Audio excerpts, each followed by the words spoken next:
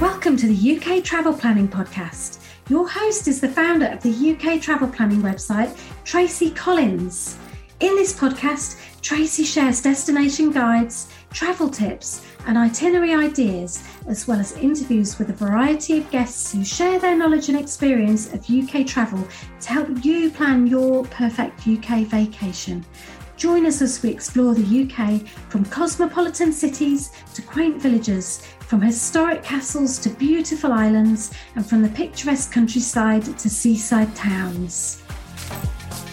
Hello and welcome to episode 67 of the UK Travel Planning Podcast. I'm your host, Tracy Collins, and this week I thought I would chat about 15 things you need to know to make the most of your trip to London. So obviously this is based on a lot of experience and as well as living in the city. I've visited numerous times, including a recent time spent there in April and in June this year. So basically I thought this would be a good opportunity to have a chat about the 15 things I really think will make a difference and help you get the best out of your visit to London. So first of all, the first tip that I'm going to say is use our resources. So we have a ton of resources. Obviously, you've listened to the podcast now. So we have the UK Travel Planning Podcast, and we do have numerous episodes about London. We have got more in the pipeline. Recent episode 54, I shared my top 10 experiences in the city. Had an absolutely wonderful few weeks exploring London. And I took the opportunity to share with you what those 10 things that made a difference to me, those experiences that I absolutely thoroughly enjoyed when I was in London. So I recommend that you have a listen to episode 54. We've got plenty of other episodes as well, episode 24 and 31, where we talk about how to get around London and public transport. We have some trip reports from some of our group members and listeners.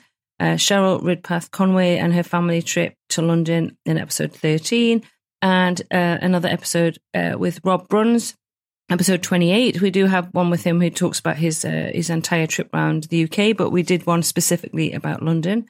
We have episode 19 where we talk about day trips from London, and we also have episode 4 where I do share some tips for first-time visitors. So do pop over and listen to those podcast episodes. Obviously, you're listening to the podcast, so you enjoy podcasts, so do take a listen. We also have the UK Travel Planning website, and we have a sister site to that called London Travel Planning. So londontravelplanning.com, which we have a lot of London content on there. We have quite a bit on UK Travel Planning as well, but we had decided that there was opportunity to start londontravelplanning.com. So pop over there, check out that. We're building up more and more resources on that all the time. We also have some essential guides that we sell. We have written some ebooks. We've got a London travel guide and itinerary planner ebook, which is available. And that I kind of wrote that. It took me a few weeks to put that together, I have to say, a good few weeks. And it includes a step-by-step guide to planning your trip to London, a guide to the different seasons and what you can expect, top 10 attractions, how to get around, information about food and drink, best day trips, tips and facts. And we've also included example itineraries with maps and an area and accommodation guide.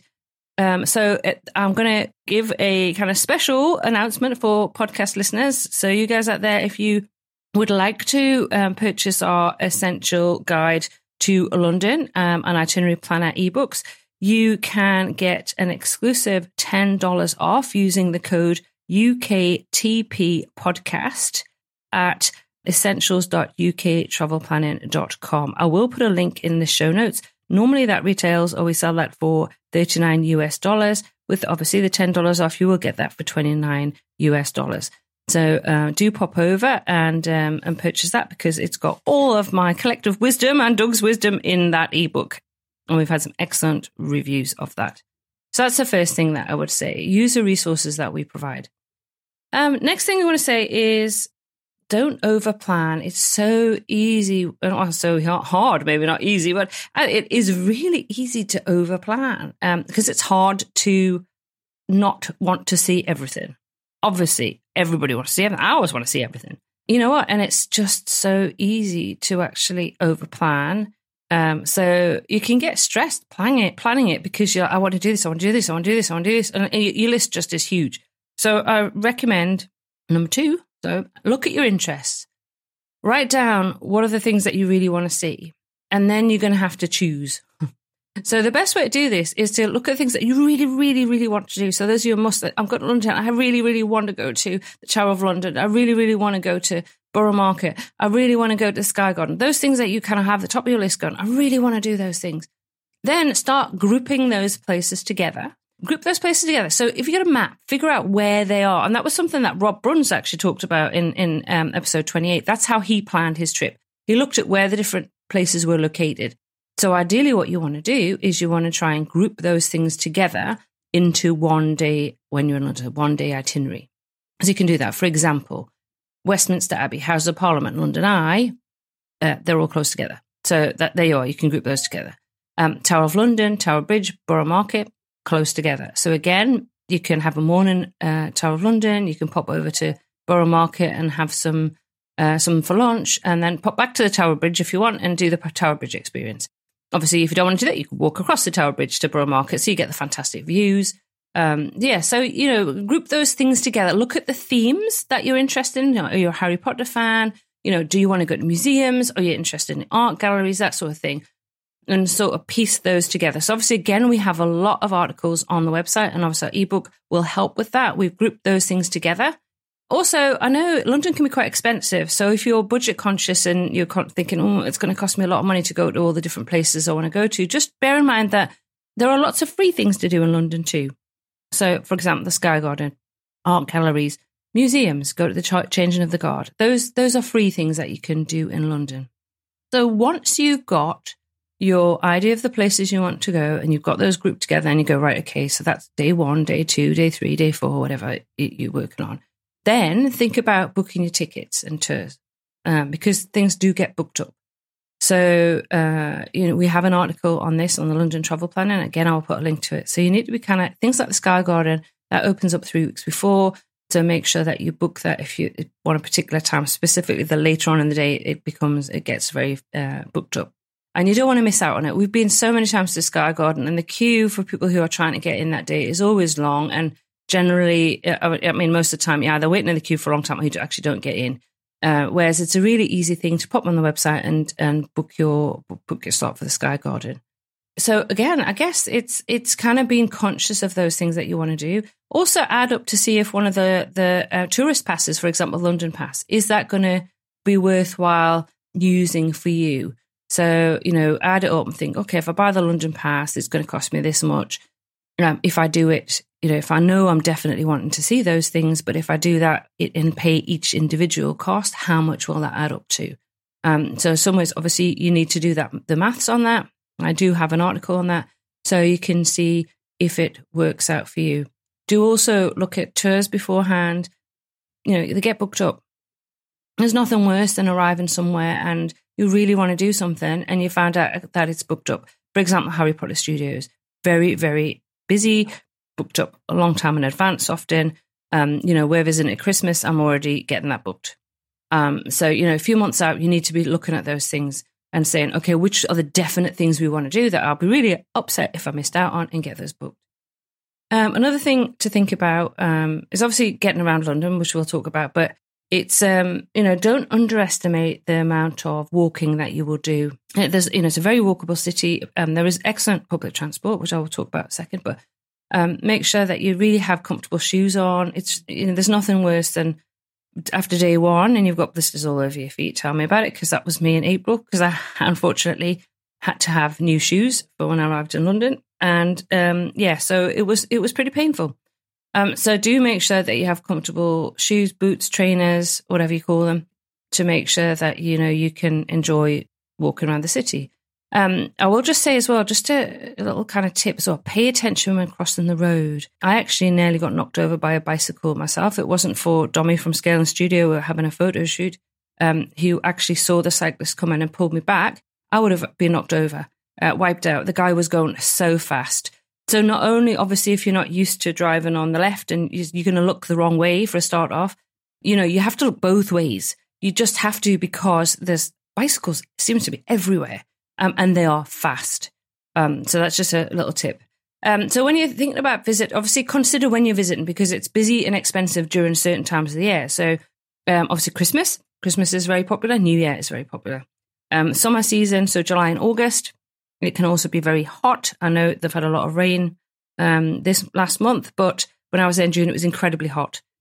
It's also very busy. In fact, it was busy in April. I was a bit surprised, but then I guess with the run up to the coronation. But I think, consider that when you're booking. If you can avoid the sort of July, August time of year, then I highly would recommend that you do. It is getting very hot in Europe. I know London has not been particularly hot in the last month, but it can get very, very hot in London and sticky and really uncomfortable. And, museums don't have aircon and things like that. So, underground doesn't have aircon. A lot of hotels don't have aircon. So that's something to consider. So I guess that brings us on to the weather. You have to be flexible. So, as I say, I've heard it's been raining a lot in the last month. So you just have to have some flexibility. So obviously when you're packing, think about what you're going to pack. I would check the weather, a week before you arrive, and then sort of look at your packing list then potentially and change and add things in. Because, if it could rain the entire time. It could be red hot the entire time that you're there. So you kind of have to have that flexibility. If it's raining, go to a museum. They're perfect places to go. If it's raining in London and you're like, oh, can we swap things around? That's what I'm saying. Give yourself some flexibility. Then go to one of the museums. South Kensington, you've got the V&A, you've got the Science Museum, you've got the Natural History Museum, you've got plenty of museums, and they're free. Next thing to think about is to consider where you are going to stay in London. And I cannot stress this enough. It's really, really important to consider where you're staying. Now, I totally understand how expensive it is to stay in London. It is. It's really pricey. And so to save money, you think, okay, you know what? I'm going to stay outside London. I'm going to just get the train in and out. Seriously don't. It's going to cost you for a start off. It's going to cost you in time. It's going to cost you in money. It's going to cost you in patience, because seriously, it's rush hour. You don't want to be going in and out of London anyway.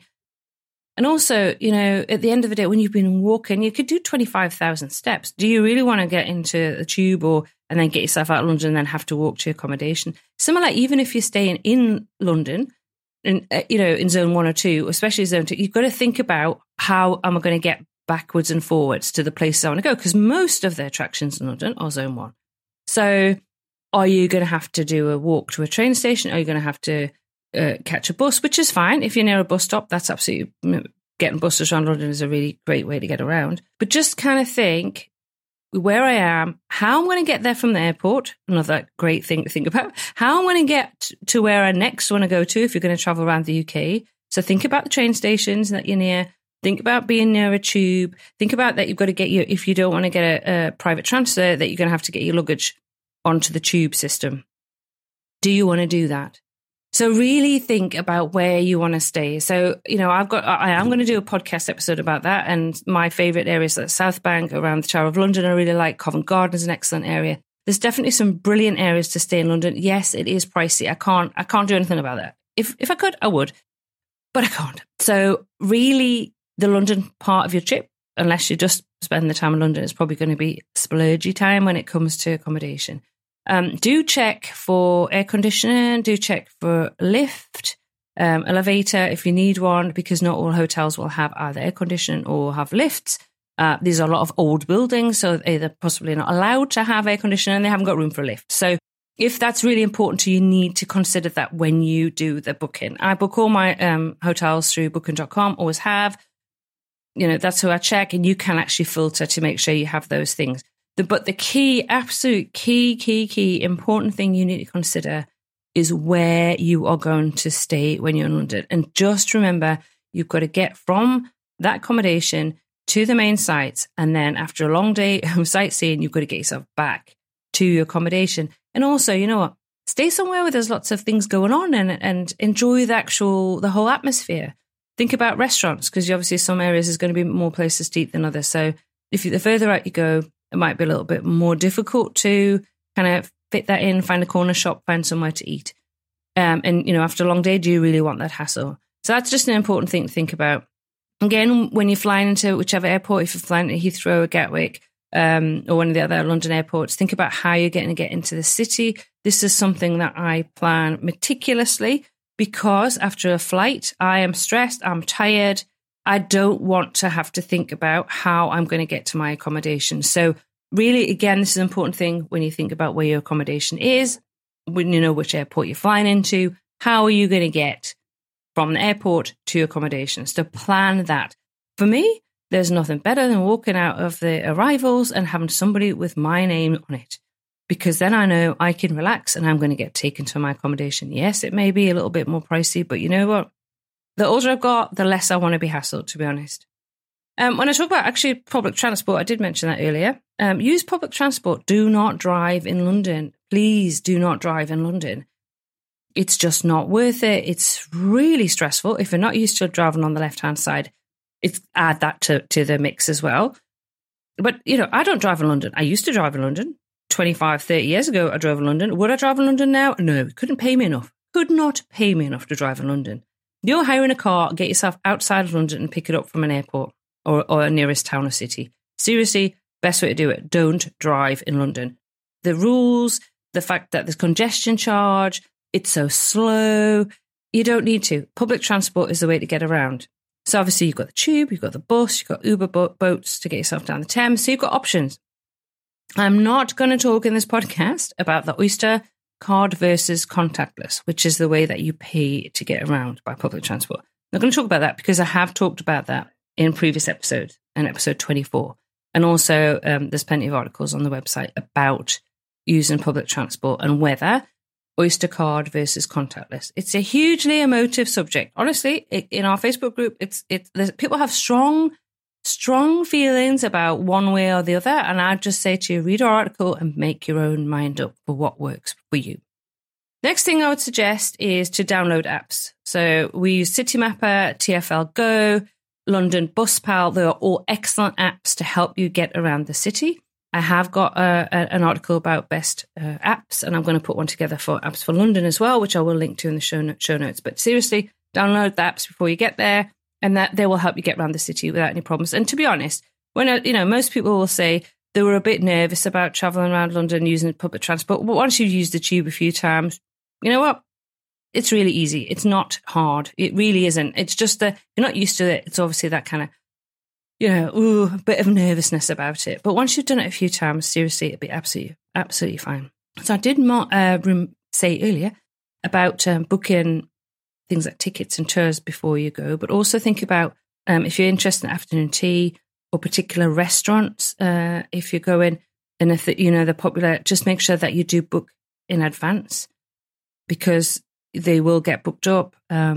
Restaurants, obviously, there's so many in London. I couldn't even imagine how many there are in London, actually. But you do need to, if there's a particular one that you want to go to, do book ahead. This even for me. I mean, I love going to the Pick and Cheese at the Seven Dials of Covent Garden. That's one of my favourites. But you have to book it. So then you know you're not going to get there and be, oh no, sorry, we're fully booked.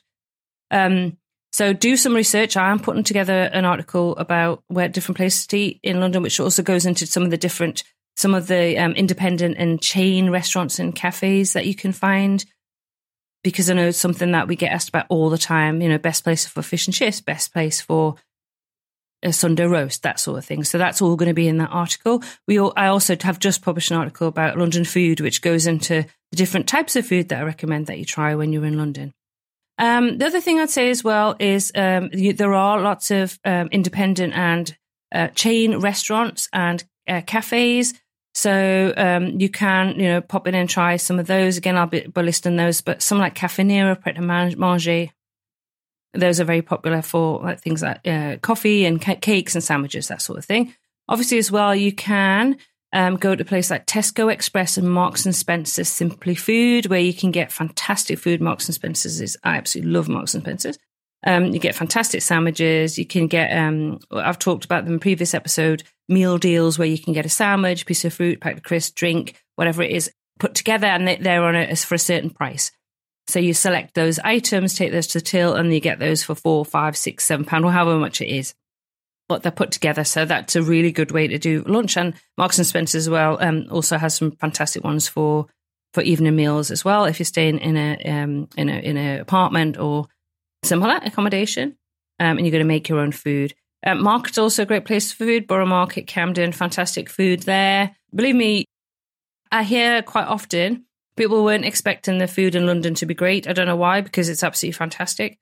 Food is brilliant. You will get food from all around the world, excellent food. And people often say, I was so surprised. I don't know, as I say, I don't know why. Food is amazing. So do book an afternoon tea if you want one. I have got a guide to afternoon teas. Fantastic afternoon teas, whether you want a classic afternoon tea or a themed afternoon tea. I'm waiting now for the Christmas afternoon teas to come out to see which ones I'm going to do at Christmas.